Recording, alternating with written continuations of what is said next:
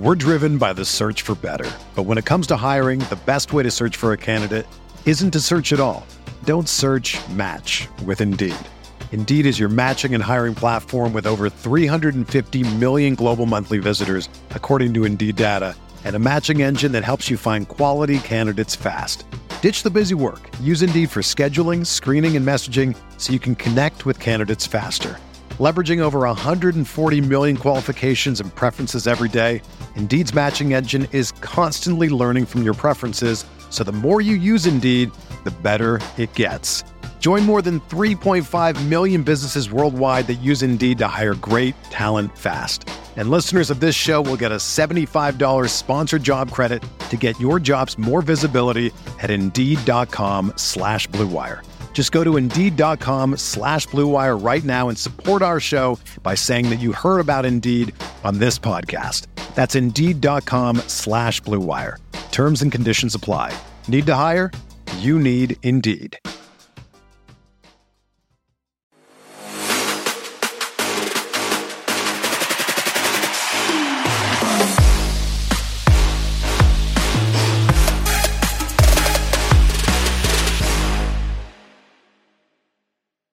Welcome back to One Royal Way here on Kansas City Sports Network. It is opening week. We are 2 days away from opening day, recording this on Tuesday, getting y'all ready for a 4-game set at the K, starting on Thursday afternoon at 3:10, where Bobby Witt Jr. is going to make his big league debut, and the start of a 162-game season begins. Joining me to talk about this tonight is my good friend Alex Duvall, who hosts the Royals Farm Report podcast on this network as well. Be sure to check that out. If you're listening to this on YouTube or on Spotify, iTunes, you'll find that show as well. What's going on, man?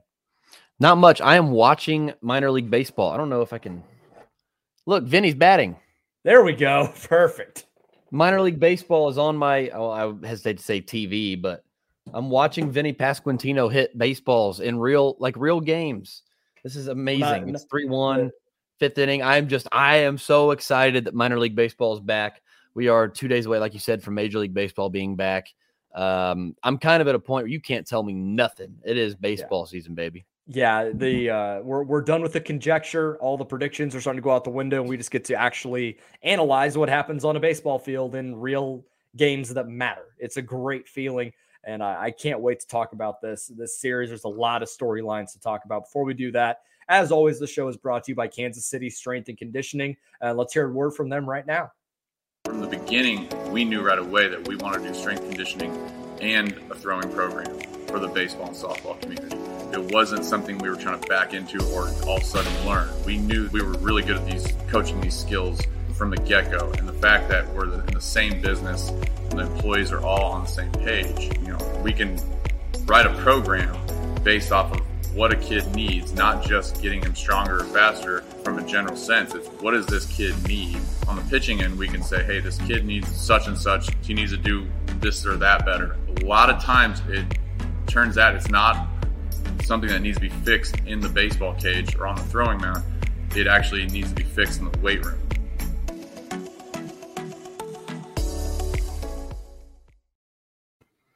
Big thanks to them, as always, for sponsoring this show. Be sure to go check them out if you know of a baseball or softball player that needs a place to train in the Kansas City area. Alex, let's start on the pitching side of things here. And we'll specifically talk about Cleveland, and we'll move into Kansas City. We know for sure that Shane Bieber, 2020 Cy Young Award winner, one of the probably top 10 pitchers in the sport, is going to be starting on opening day, so it's going to be really tough. After that, but Cleveland's a pitching factory. So after that, it's some combination of Zach Plesac, Aaron Savali, Cal Quantrill, or Tristan McKenzie. It's a 4-game set, so we'll see 4 out of those 5. It's going to be a grind. I don't know how to say it other than I don't have very high expectations for this series. That's a rough draw right out the gate for an offense that has a lot of question marks. I will say also, though, that they do not have much of an offense left. So our offense is going, like you said, going to have a hell of a time. That is one of the best pitching staffs in all of baseball. It is one of the best pitching staffs that is homegrown, most of it, right? Yeah. They've developed all of their own guys or acquired and retooled all of their own guys. So this is the goal, right? You either want to be Tampa Bay, you want to be Cleveland, you want to be the Dodgers, right? The ability to grow and produce your own pitching. And if you're the Royals, this is the model. So you get to see it up close and personal here on opening day. And like you said, it's going to be tough for the offense. But the nice thing is, on the flip side, is there's not much of an offense left. So a young pitching staff that you're trying to break in, that you're trying to get going for yourself, good opportunity to get started on a really hot note. Absolutely. Like you mentioned a little bit about the lineup. It's Jose Ramirez, Franmil Reyes, kinda. And that's about it. Like they just don't have a lot. They've been shedding payroll. They've been trading guys, in marginally over the last couple of years. And there's not even a guarantee that Jose Ramirez is going to be there come Thursday. There are some rumors out there about him possibly getting moved. I know Hector Gomez, who's pretty locked in, especially as a reporter and insider on the Latin side for a lot of guys. And he mentioned the Padres tonight as a possible trade before the deadline kind of on Thursday. I don't know how much validity there is to it, but it's out there. Toronto tried to make a move before they acquired Matt Chapman. So he's out there. How much longer he's going to be there, I don't know. If he gets moved before opening day, I mean, that offense is going to be in a world of hurt. And there's still some thump in there with Bobby Bradley. Like I mentioned, Franmil Reyes. Ahmed Rosario's okay. I mean, they have some pieces that are decent, but they're much better developing pitchers at this point than they are hitters. But it's still going to be a challenge for a pitching staff that I have a lot of question marks on the Kansas City side too. Yeah, and that's going to be the storyline, right? Is the young offense, Bobby Witt Jr. I'm sorry, the young hitters as they continue to come, right? It will be a young offense, hopefully, eventually.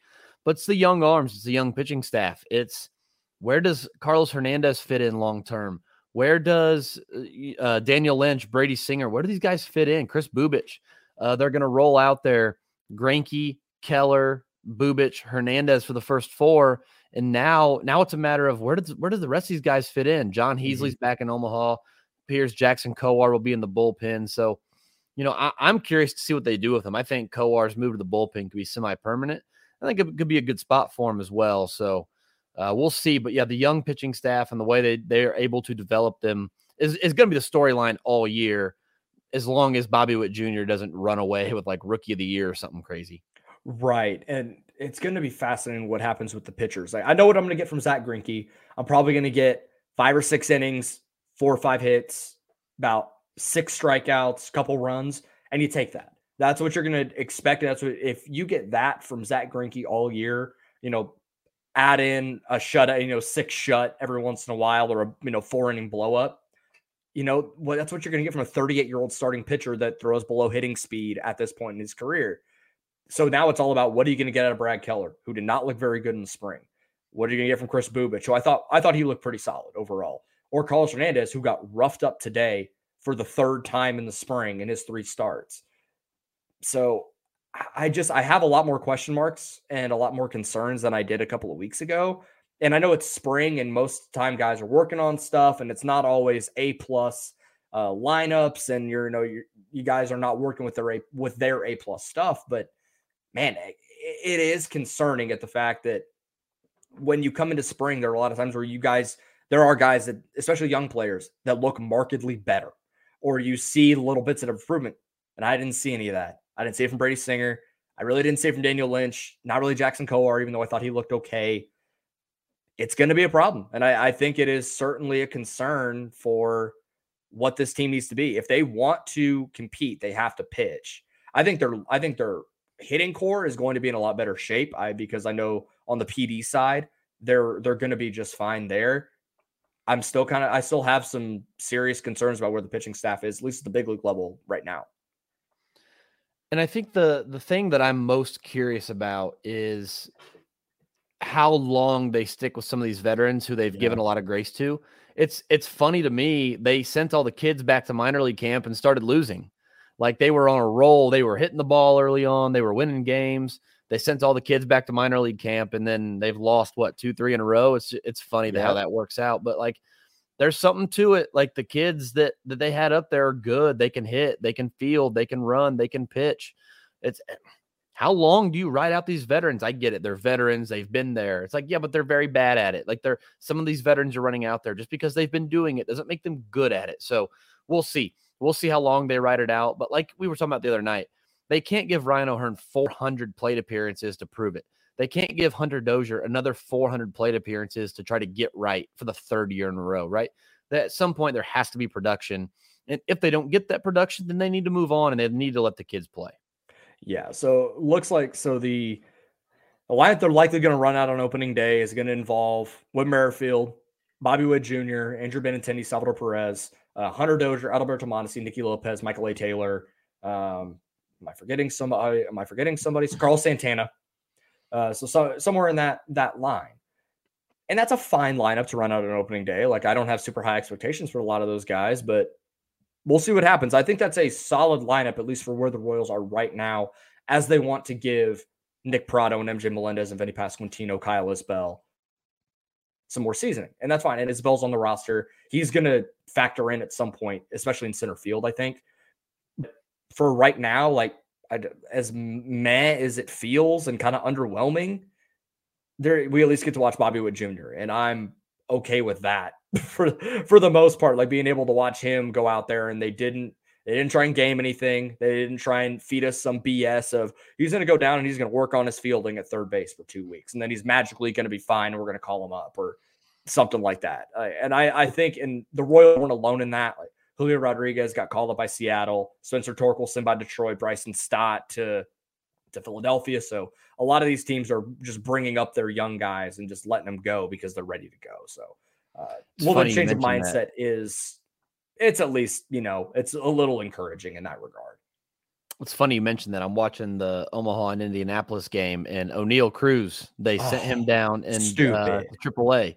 So I don't know that I didn't register that, but you're right. All these other teams are promoting their top prospects, and the Pirates are like, we are cheap.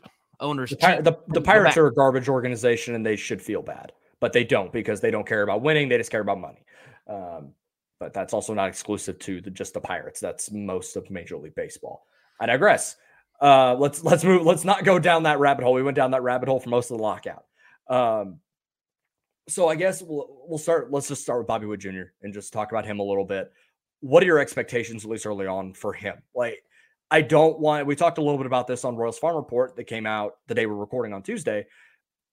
Like, I feel like it's hard to have, like, realistic expectations because of how good he is. That, like, the unrealistic expectations fester really quickly because we know how good he is and how good he can be. But what you don't want is the Jared Kelenic unrealistic expectations that Seattle fans had last year. And when they struggle, they throw their hands up, oh, this kid's awful right away. Like, it's professional Major League Baseball. It's the 750 greatest players in the world. There is a learning curve, especially when you are 21 years old and you got, a taste of AAA last year. Like, I think if he hits, say 85, 90 OPS plus to start the year, cool. As he's adjusting cold weather baseball, it's not great. Like, I think he's going to be fine. And he's such a good player. Talent's going to win out. But don't expect this kid to come out and set the world on fire the way we think he can. And he's sure he can. But I'm not going to sit out there and be pissed off when he's struggling for the first 2 weeks of his big league career. Happens to everybody. Yeah, the thing with him is his tools are so ridiculous that he is going, I think, like Mondesi, you can roll him out there and he's going to be an above average producer in some capacity because the tools are so loud. I think the growing pains are going to come in the polish. The growing pains are going to come with some strikeouts, with a few errors at third base where he tries to do too much. He tries to hit a pitch that's not in the strike zone with runners on and 2 outs, and he ends up striking out because he chased a pitch, trying to play hero ball. Like, there's going to be some of that. And that's where the expectations need to be, like, middled out a little bit. Is you have to know that the polish and the experience that comes with being a big league veteran isn't going to be there right away. Mike Trout got sent back to AAA after his big league debut.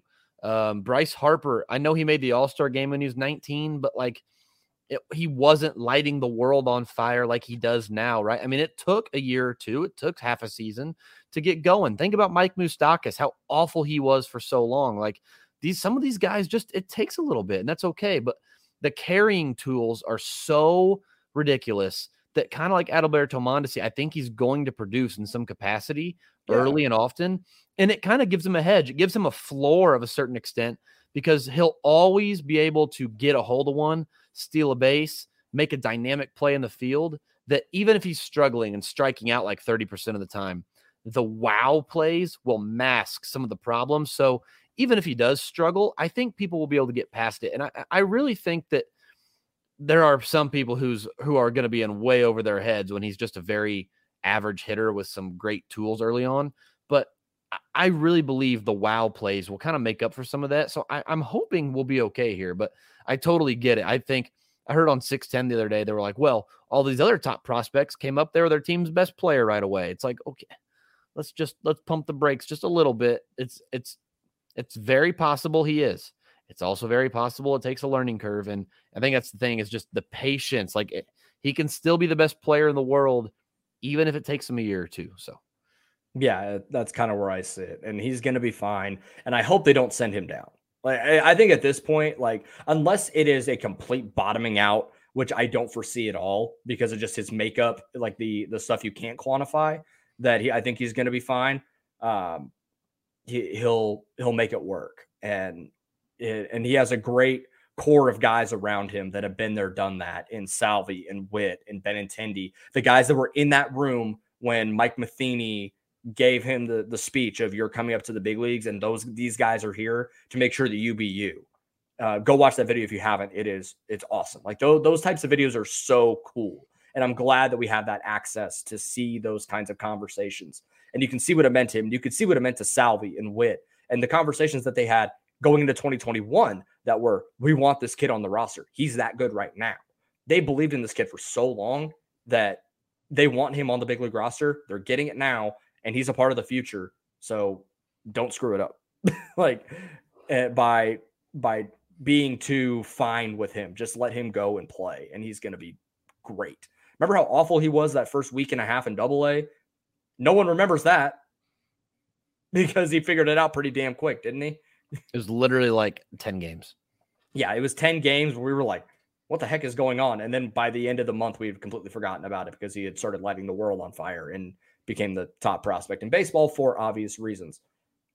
I'm curious what they're going to do with the outfield situation, because I think Eduardo Olivares and Kyle Isbell have earned some playing time, at least Kyle Isbell for sure. But I think, and I mentioned it a little bit with Jordan Foote last week, it's really dependent, and eventually the outfield situation is going to work itself out when Mondesi goes on the IL. Yeah, it sucks that we got to bank on something like that. Like I hate having to like have that hedge in there. I mean, you're right, but I hate it. It's like I hate it too.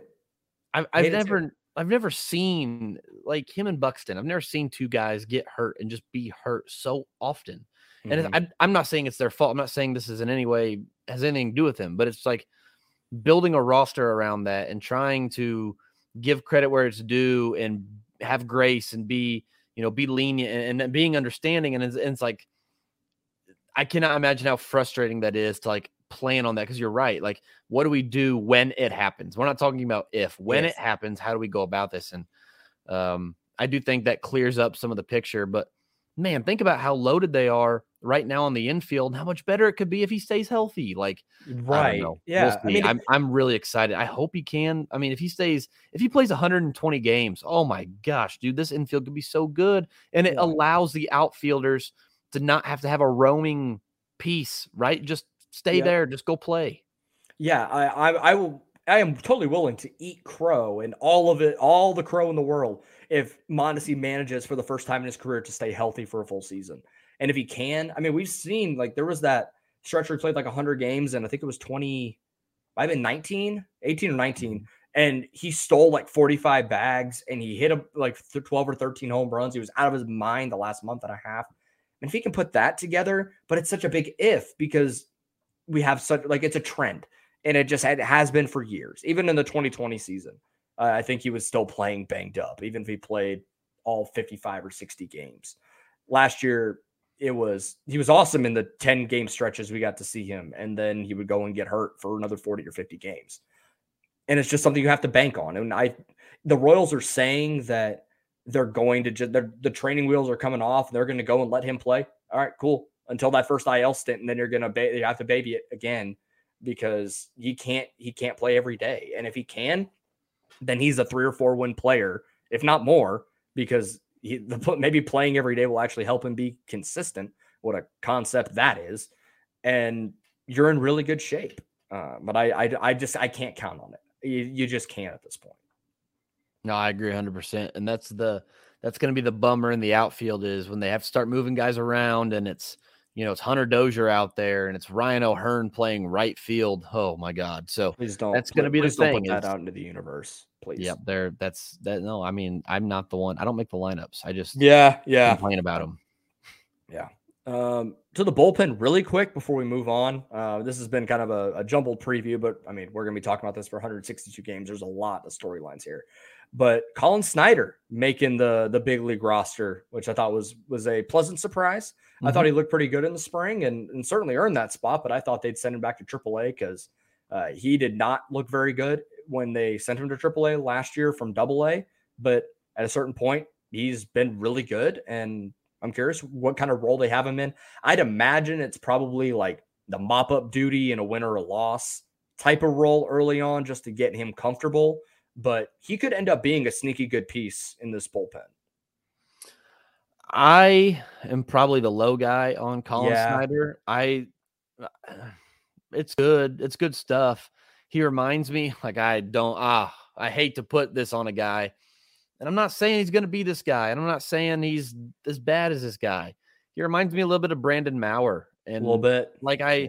The stuff's loud. Sure. Like you can't teach his ability to throw the baseball, but then explain to me how he goes to AAA and gets whacked around and how guys don't seem to be fazed by his fastball. I'm not saying I've got the answers. I'm not saying that, he's clearly this and this and this. I'm just saying it looks to me like there's something left to be desired.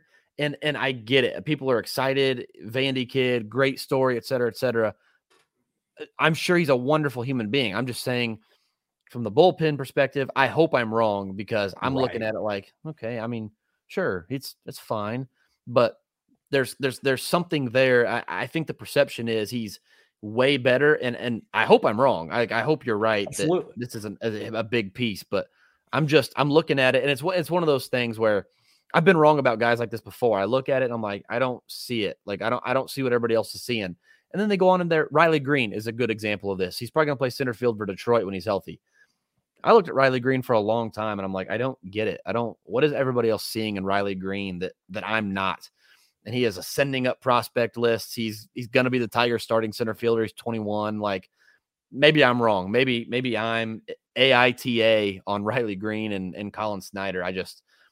I'm waiting to see it. So anyway, that was long form, but no, I get what you mean. I mean, you certainly have to temper expectations for a guy that struggled in AAA, but obviously they believe in him enough. And if he's made the market improvements, then, we'll see what happens. Gabe Spires in that bullpen now, which we're both guys that like him a lot. And he looked really good this spring. I'm a lot higher on him now than I was coming into. He's one of the few guys that I think really made significant strides from when we saw them last to the spring. So I'm curious what's going to go with that. But all in all, man, we get to watch baseball with K on Thursday. And that is a great feeling. I cannot wait. I'm going with my dad. My dad and I are taking some PTO and we're going to go on to opening day. It's my first time going to opening day too. So in all the years I've watched baseball. So very excited about that aspect of it too. Only opening day I was at was 2016. With, I don't even remember dude's name. Ray Fuentes was in right field against Matt Harvey and the New York Mets. Or did Harvey pitch that game, or did they bring Syndergaard out for opening night? I can't remember. I don't remember either. But that was right after they broke out the gold jerseys. It was Sunday Night Baseball or whatever night baseball it was. But it was so cool. I was at that 2016, the first major league game of the season, Royals Mets. What a cool thing that was. But Royals legend Ray Fuentes. My goodness. Royals legend Ray. I thought, speaking of being wrong, I thought Ray Fuentes was going to be a dude, like a Kyle Isbell type of dude, like good defense, solid bat, be a fourth outfielder. Like I really thought Ray Fuentes would stick, and he was gone quick and never came back. Very quickly. Yeah. All right. So on the other side of this, we are going to talk about some predictions for the season, both Royals and MLB, just a little fun thing right before opening day. Before we get to that, you're going to hear an interview that I did earlier today with Keona Sinks with the Negro Leagues Baseball Museum. It's going to become a regular segment on this show, talking about ways to support the museum, things like events that are coming up and things of that nature. It's going to be really fun and talk about maybe a little history of the Negro Leagues every once in a while. But I'm very excited to have a little bit of a partnership with them on this show to bring support to a great Kansas City institution that needs our support as a community. So go ahead and hear that right now. We're driven by the search for better. But when it comes to hiring, the best way to search for a candidate isn't to search at all. Don't search, match with Indeed. Indeed is your matching and hiring platform with over 350 million global monthly visitors, according to Indeed data, and a matching engine that helps you find quality candidates fast. Ditch the busy work. Use Indeed for scheduling, screening, and messaging so you can connect with candidates faster. Leveraging over 140 million qualifications and preferences every day, Indeed's matching engine is constantly learning from your preferences, so the more you use Indeed, the better it gets. Join more than 3.5 million businesses worldwide that use Indeed to hire great talent fast. And listeners of this show will get a $75 sponsored job credit to get your jobs more visibility at Indeed.com/Blue Wire. Just go to Indeed.com/Blue Wire right now and support our show by saying that you heard about Indeed on this podcast. That's Indeed.com/Blue Wire. Terms and conditions apply. Need to hire? You need Indeed.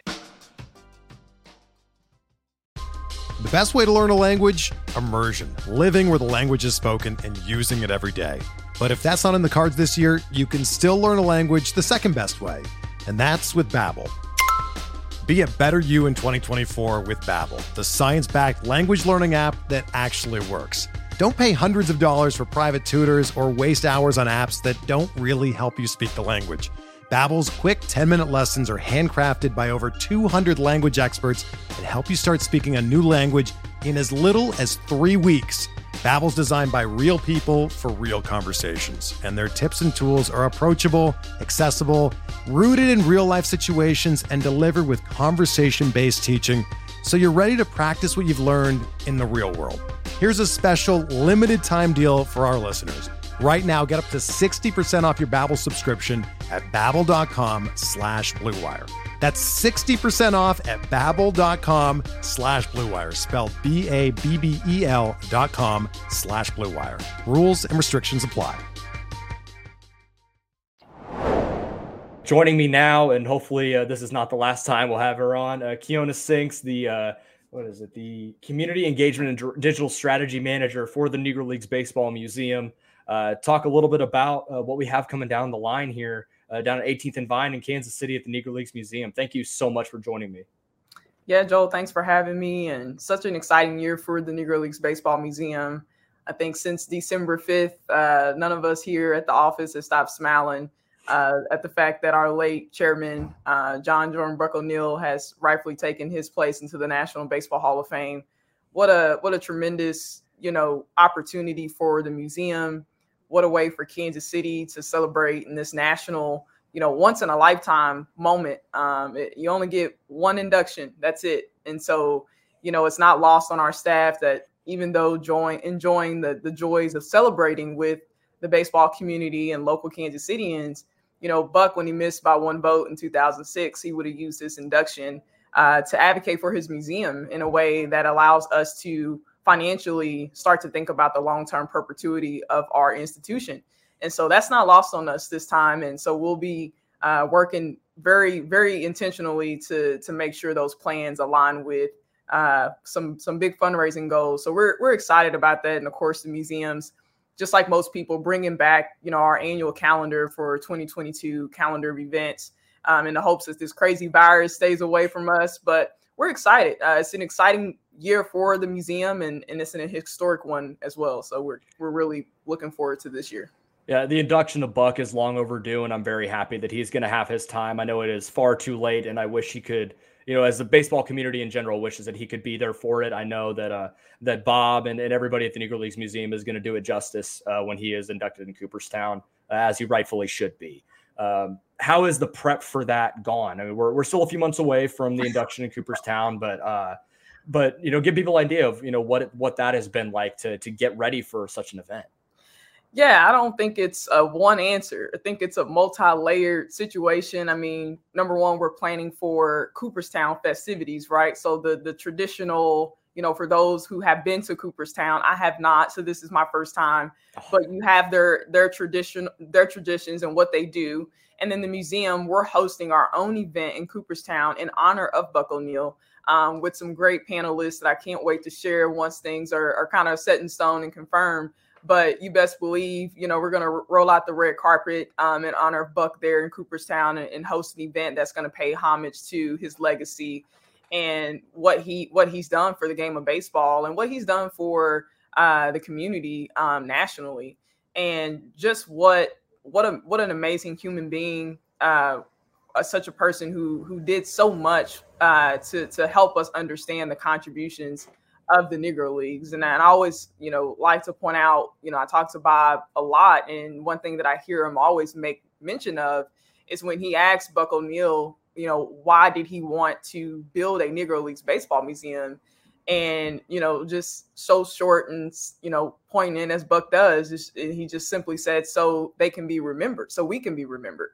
And so I think now we have that opportunity to make sure Buck, his legacy will always be intact and will always be remembered. But I think before the Hall of Fame, announcement, Joel, we all could agree that Buck was always a Hall of Famer in our eyes. Absolutely. And so I think this just, confirms everything and validates what we already knew. Yeah, it's something that was exactly what I was about to say. It validates what we already knew about what Buck O'Neil has done for the game and his impact that goes beyond the field of play, obviously. You mentioned a little bit about getting kind of back to the normal calendar of events at the museum. What can people look forward to come to the museum and see, or beyond that? Absolutely. Well, we just came off an incredible high through Black History Month with our Kansas City Royals. They graciously and generously paid for all the admission for the entire month. And so we're going to continue that momentum into opening day this week. And there's some exciting things in the works there. And we're really excited about this amazing opportunity that the Royals and the Negro Leagues Baseball Museum have to celebrate not only Buck O'Neil, but to work more in alignment in the community and helping people understand the importance that the role that the museum plays. And I think we saw a little bit of that during Black History Month. I mean, Joel, we saw close to 8,000 local Kansas Cityans that visited the museum just because of the simple fact that they announced free admission, right? And so what that tells us, half of that people, it's been 10 years or I've never been. And so you start to kind of understand, the local potential and in which ways the Royals and in the museum can continue to work together to just simply help educate people. And then next, Jackie Robinson Day is approaching very fast. And so this year marks the 75th anniversary of that milestone occasion. And the museum's contribution to the 75th anniversary is our traveling exhibition that's called Barrier Breakers.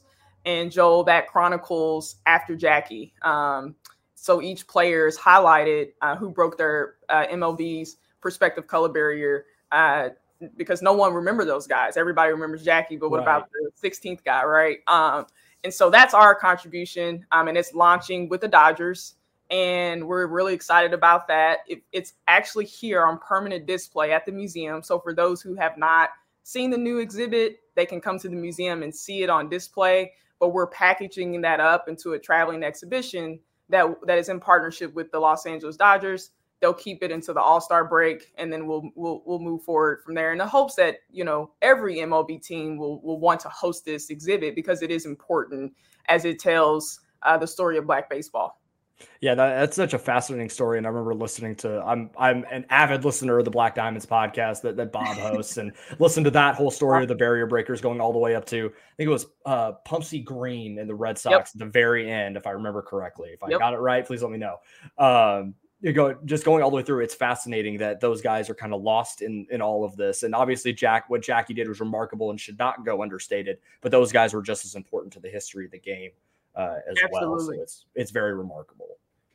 Absolutely. And then, as you mentioned, just coasting into the year, we always do our community-oriented event, the Heart of America Hot Dog Festival, where we simply just have hot dogs and R&B funk music here in the historic 18th and Vine District. Our Hall of Game ceremonies that we've been doing for many years, where we host formal ceremonies here to honor former Major League Baseball players who embody, encapsulate the spirit of the Negro Leagues. And so this all takes place here in Kansas City, and we have not hosted any of that in 2 years. And so we're really excited to bring a lot of those things back. And of course, I mentioned the gala earlier, our Kansas City Hall of Fame celebration that nonprofits, community-led organizations, civic leaders, sports, people in the sports community will have an opportunity to join us later in November of this year for Buck O'Neill's birthday, along with celebrating his induction. So we'll end on a very high note, but all this stuff doesn't happen overnight. So it's definitely been a lot of planning for me. And when you ask, what does all this look like?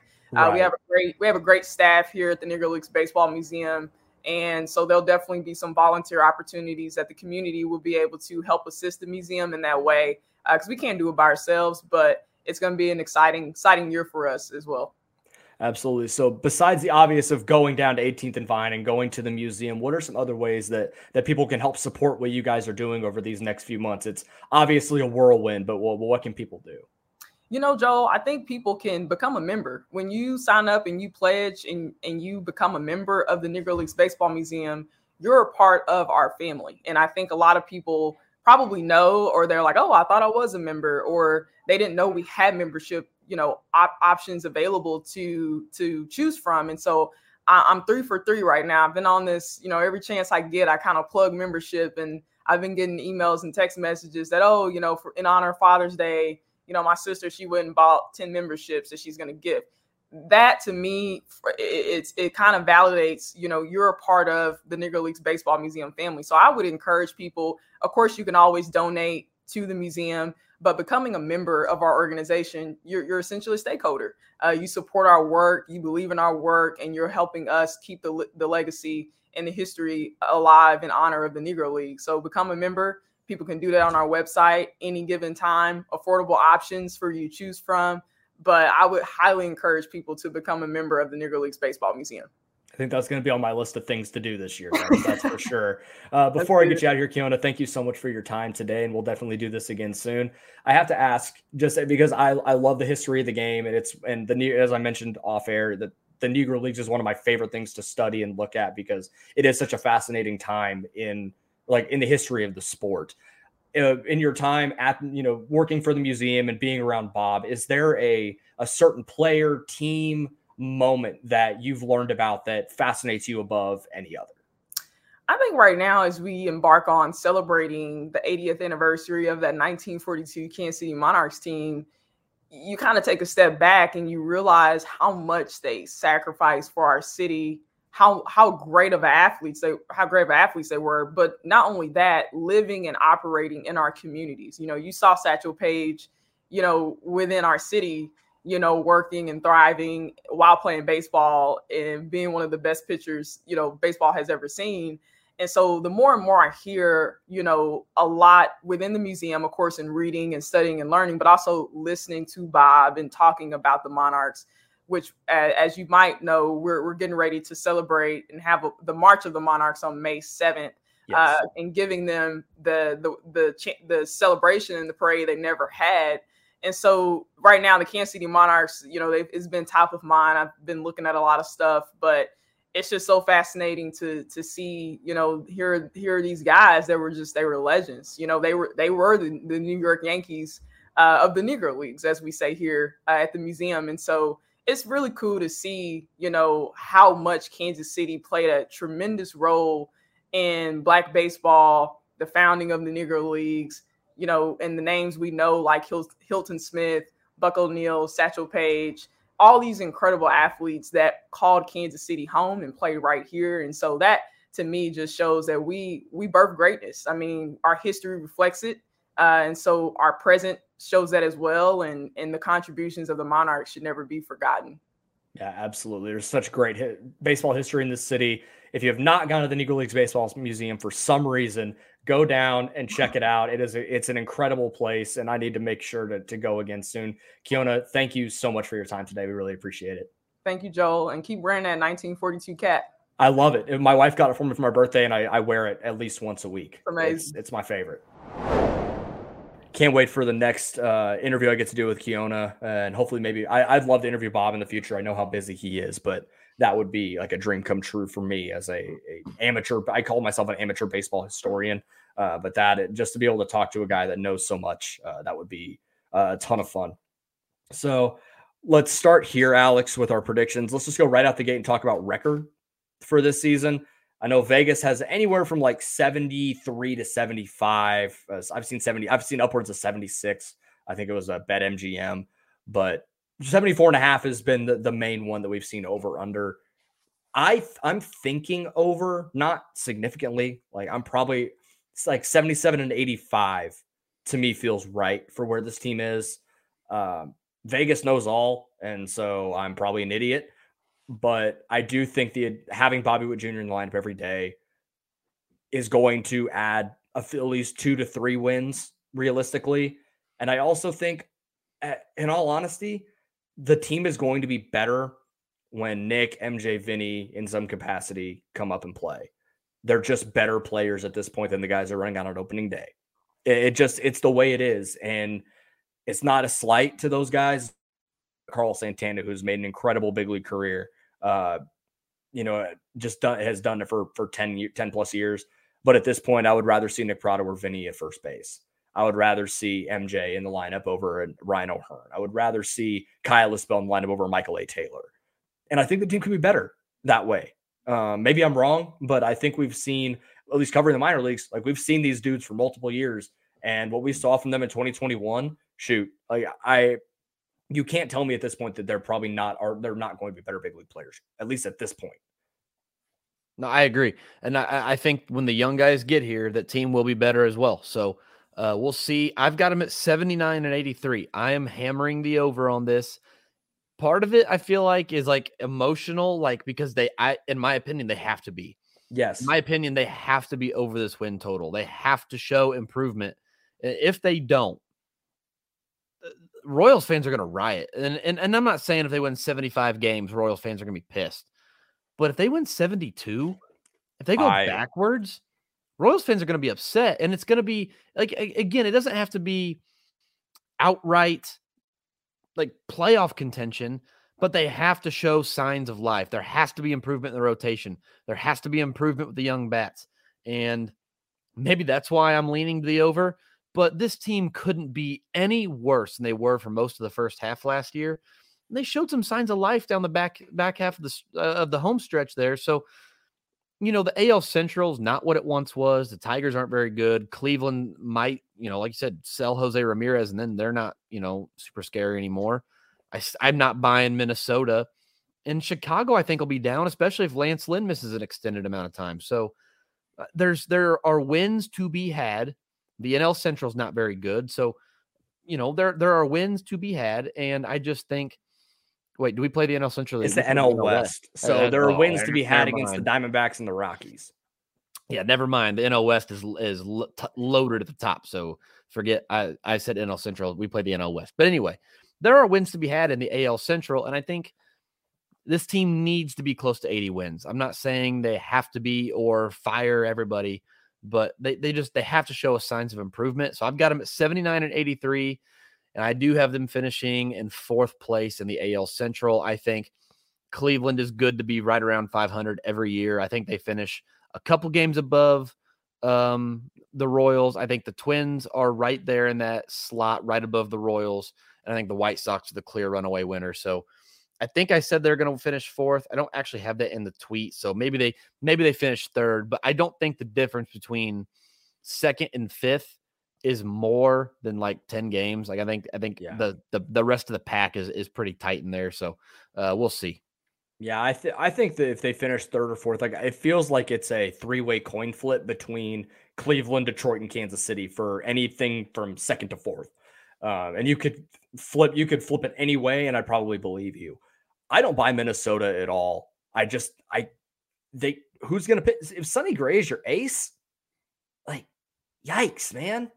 Like, who's in their bullpen? Like Taylor Rogers? Other than that, like, I just don't know, man. I like Rocco Baldelli as a manager, and I think they're going to hit, obviously, with Correa in that lineup. And if Buxton can stay healthy, Miguel Sano, sure, I think they could hit. Gary Sanchez, maybe getting out of New York would be good for him because they hated him. But I don't buy into them at all. I think Detroit's actually going to be kind of sneaky.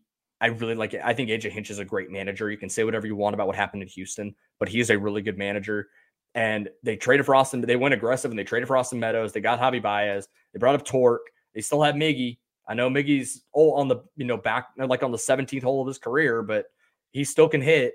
And when they get Riley Green back, along with their young pitching staff, they could put it together really quickly. And then the Royals really have to get aggressive and start winning, because then you fall even further behind a White Sox organization that is probably going to run a train through this division and most of the American League. Yeah, I think the rest of the AL Central is really up for grabs. Like if the Royals went 83 and 81 83 and is it 81? Dude, I can't. Yeah, 83 and 79. My God.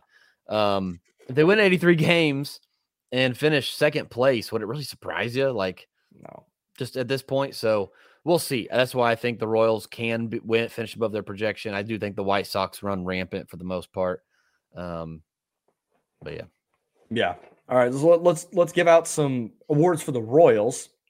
Who is going to be their MVP this year? Bobby Witt I think Jr. It's pretty obvious. It's Bobby Witt Jr. Yeah. I don't think there's really a second option. I think Salvi is probably your second place. I don't think he's going to hit 48 homers this year. That is such a tough thing to replicate for any player in professional baseball. But if he hits 35 to 40, I wouldn't be shocked, especially if they can bring up like an MJ or something like that to take some of the pressure off him catching in the second half of the season and just let him DH and just mash. I think that's the best case scenario. Yeah, I didn't think you were actually going to agree with me there. I figured you would take Salvi. So when I said Bobby Witt Jr., I thought I was like throwing out a hot take. And you agreed with me. I was like, oh, like am I in the majority here thinking it's going to be Bobby Witt Jr.?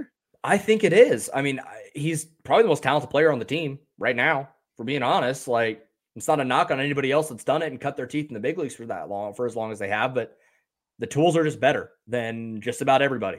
The power tool on Salvi is maybe better than Witt, but other than that, I do think there's some like fatigue, like the way we forget like about Mike Trout is the clear best player in baseball sometimes. Yeah. I think sometimes we do forget about Salvi. Like, and every time I say this, I believe it. I picked Bobby Witt Jr. to finish first in the team in WAR. I think he wins the MVP, but sometimes I even like admittedly forget how good Salvi is and just like you got to circle back to it. Salvi is awesome, and he is going to have another awesome season. I don't think that he's going to fall off a cliff the way some people think. He's not the 50th best player in baseball. I think he is very much better than that. But I do think Bobby Witt Jr. is just a better player. Like overall, plays a better, more defense, a little more hit. They're going to strike out a lot. Both of them will, but they're both going to mash homers. So we'll go there. And if you want to give me a third, give me a Chris Bubic like breakout season. I think the feel to pitch for him, it's much better than any of the other guys that he came up with.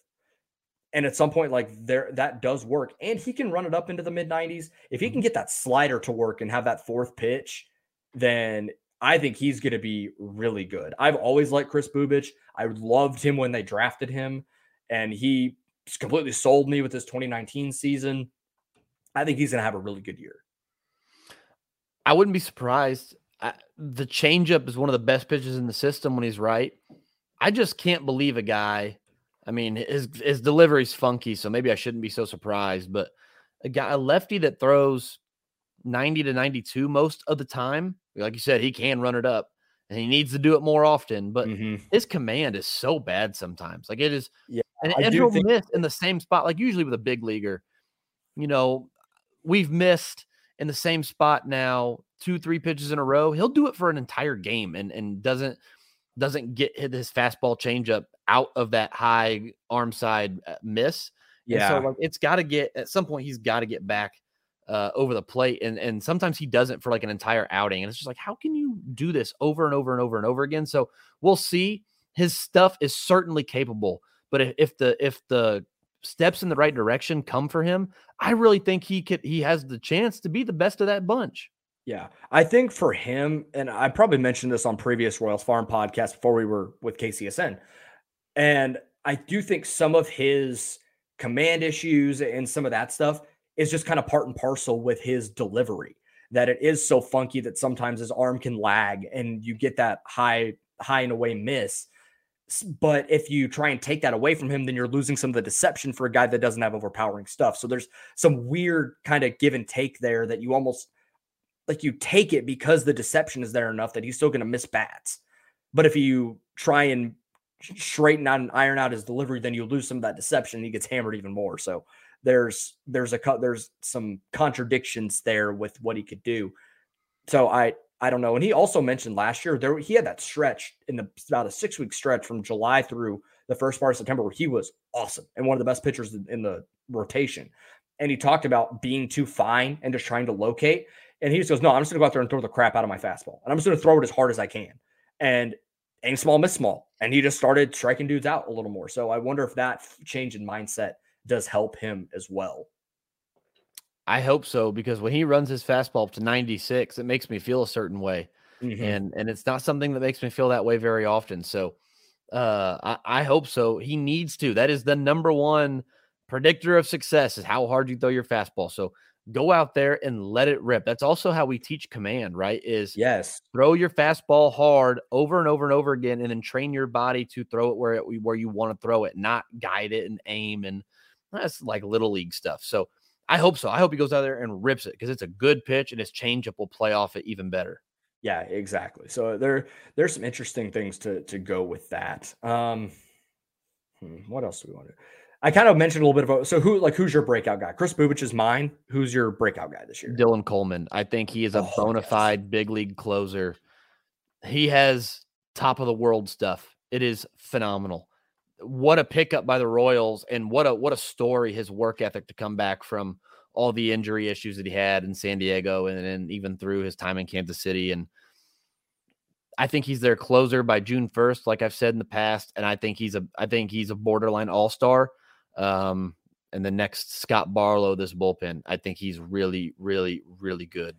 Yeah, I think I like that a lot. So this, without knowing what it would be, and this is kind of an off-the-wall question, but we'll go into some MLB stuff here. Who do you think will have the best walk-up song or walkout song this year? I really always liked Jorge Soler's music that he walked out to. Yeah. He had a song called La Gozadera earlier, and it's by is it a Cuban group or Dominican group? Gente de Zona. It's probably Cuban. I mean, he's Cuban, so I'd assume it's probably Cuban. Yeah, but I don't think they. I don't know. Are like I honestly don't know. Jorge Soler always had great walk-up music, and then Whit Merrifield. Was I at the game with you when I said Whit Merrifield looks like a guy that would walk out to TikTok songs? Yes, and he did. He walked out to Astronaut in the Ocean song. I was like, God almighty, Whit, don't be so predictable, man. So Whit Merrifield has the worst walk-up music. Eric Hosmer and Lorenzo Cain always had great stuff. Who on this team, though? James Shields always had great walk-up music. Duffy always had great walk-up. Kelvin Herrera's El Abayade was that one was good. El Abayade, yes. Let's see. I'll pick this year because Nicky Lopez kind of sucked. I'll take for best walkout song on opening day. You're going to be there, so you have to report back.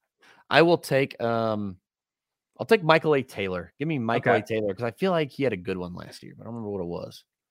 So I'll take Michael A. Taylor. I could see him walking out to like some old Snoop or some old Ice Cube or something. Yeah, I'll see if I can I won't, even if I don't know the song, like I'll at least power rank it and we'll go from there. Okay. I'm gonna Google it. I think he had a really good one last year. Yeah, I'm gonna go with Scott Barlow.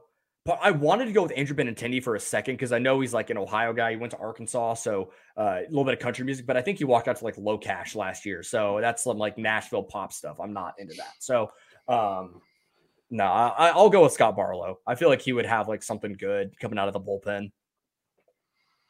I think Michael A. Taylor walked out to an Andy Mineo song last year, so maybe I'm wrong. Maybe I'm off on Michael A. Taylor, but I'll take him for best walkout song this year. Scott Barlow's a good pick. Doesn't Scott Barlow? Never mind. We'll talk about that off air. Yeah. All right, so let's do just some MLB predictions real quick. Let's just run through them. We don't need to give too many explanations, but give me your AL and NL division winners and the wild cards. AL East, I've got the Yankees. I've got the White Sox. I've got the Mariners.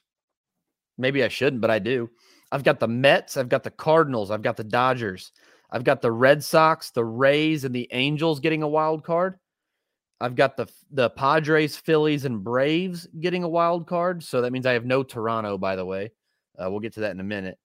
I've got an all New York World Series. I got the Yankees over the Mets. I've got Mike Trout winning MVP. I've got Acuna winning MVP.